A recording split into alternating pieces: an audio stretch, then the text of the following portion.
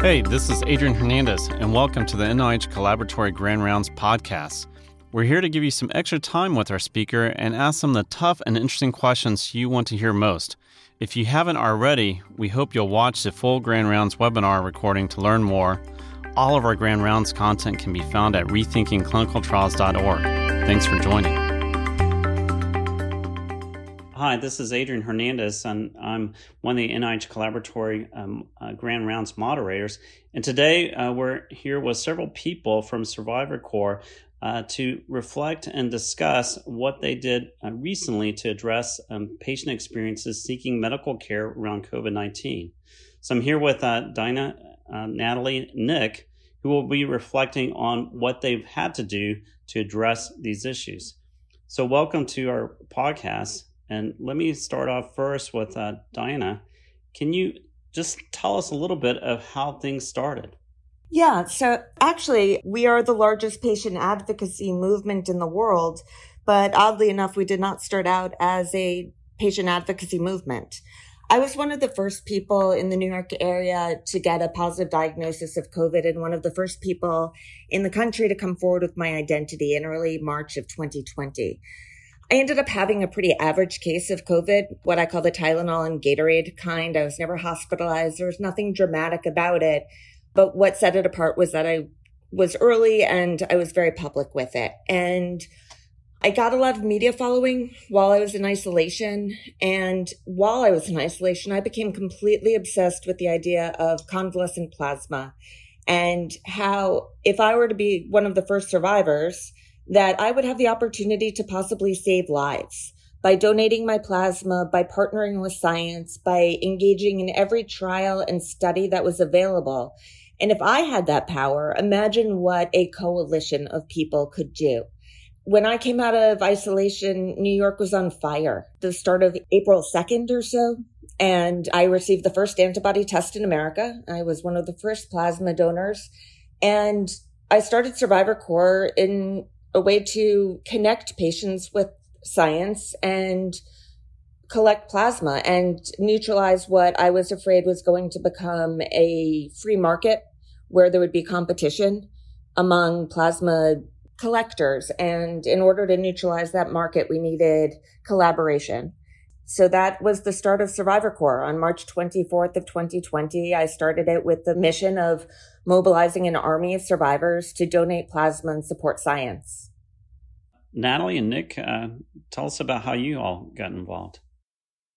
Well, before the pandemic really hit, the type of research that I've always done is to try to understand patients' experiences with the disease. And the way that I often do that is by going online to online health communities where people talk with other patients. And it's a great way of, capturing data about the problems patients are facing and to understand what they really need and what they're really thinking. So when started to hear on the news about COVID and it's starting to spread around the world, I was online obsessively trying to read patients' firsthand experiences with the disease. And it was immediately obvious that the symptoms that they were reporting, for many people, they were not going away. They're having really unusual things you wouldn't expect, from a more flu-like virus to having like heart problems, crushing headaches that would last for months. And I just knew that we had to start researching this. We had to learn from patients as quickly as possible because, it would take a lot longer to do things like clinical studies. So I found Survivor Corps, which was very quickly the largest and just most informative and wonderful place for people who had COVID to meet online.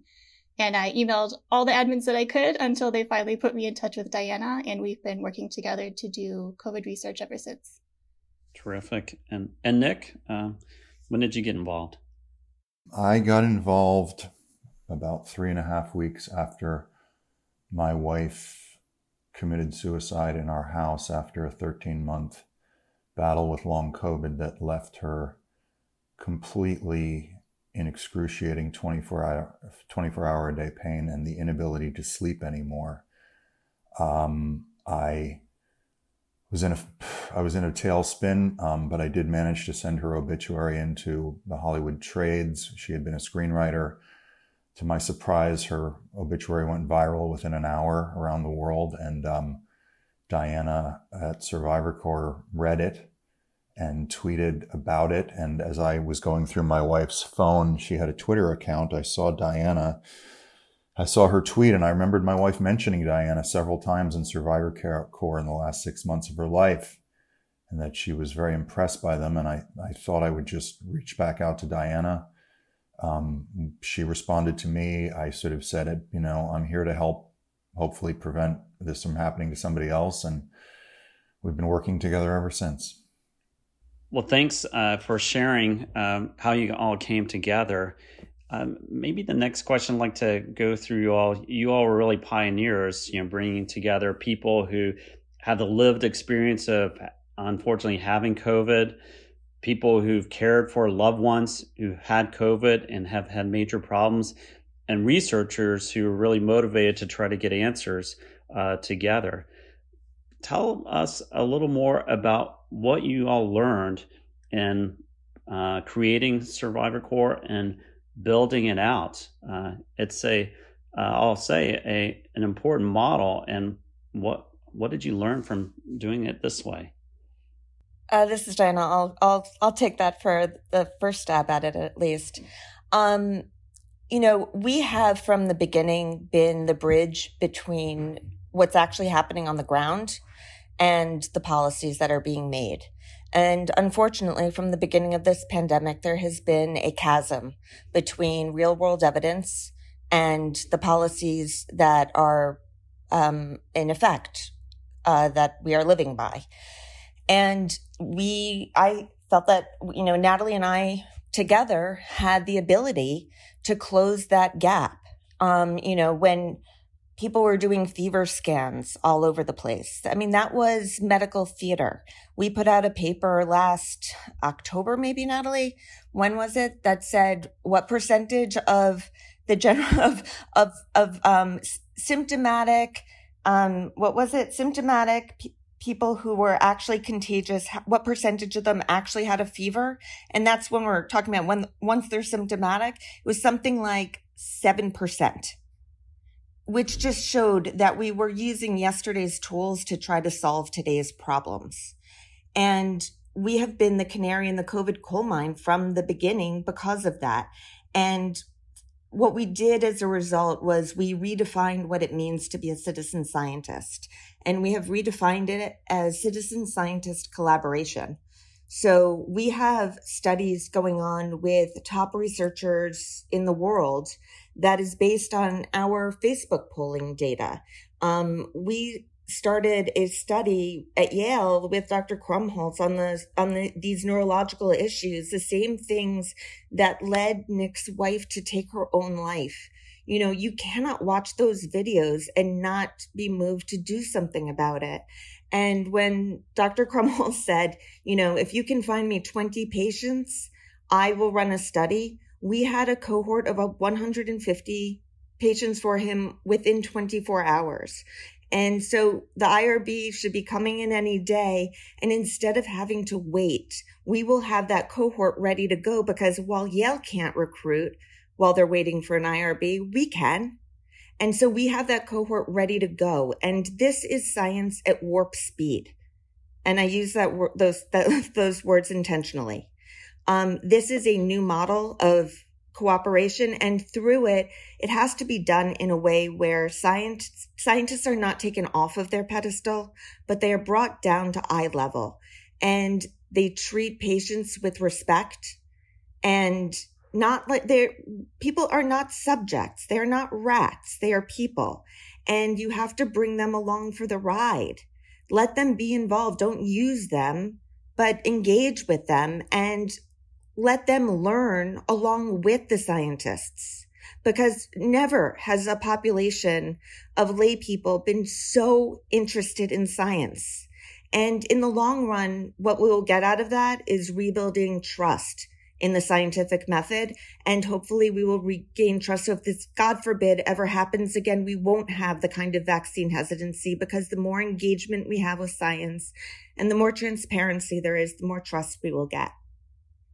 So you all have been really, putting together citizens on the ground with scientists around the ecosystem to get to the best answers for people.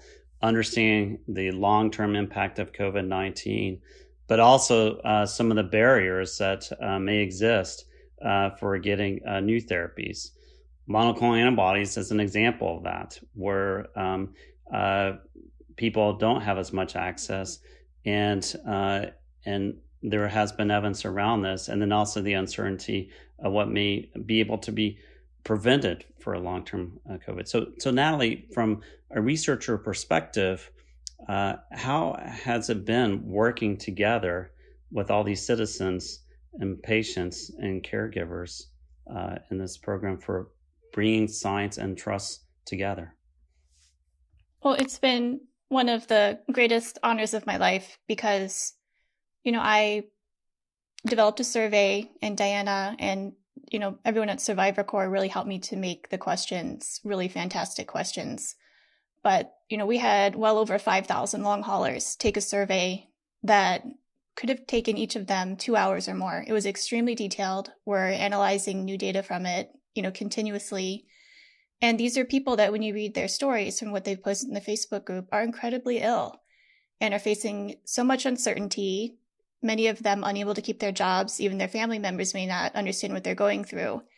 And if a researcher hasn't worked directly with patients or survivors in this way before, I just want to say that people who are suffering and yet so willing to give of their time, it's really our duty as researchers to go there and meet them where they are and to work with them and to really collaborate in the way that Diana has described, because the things that we've been able to learn in just over a year have really helped to define the symptoms that are long COVID and to start to define the way that COVID impacts people and their health and their jobs and their lives. So I guess the experience for me has been that, I'm a researcher, but I'm reaching out to people who are at the worst point of their lives, and yet they're still willing to give so much to get answers.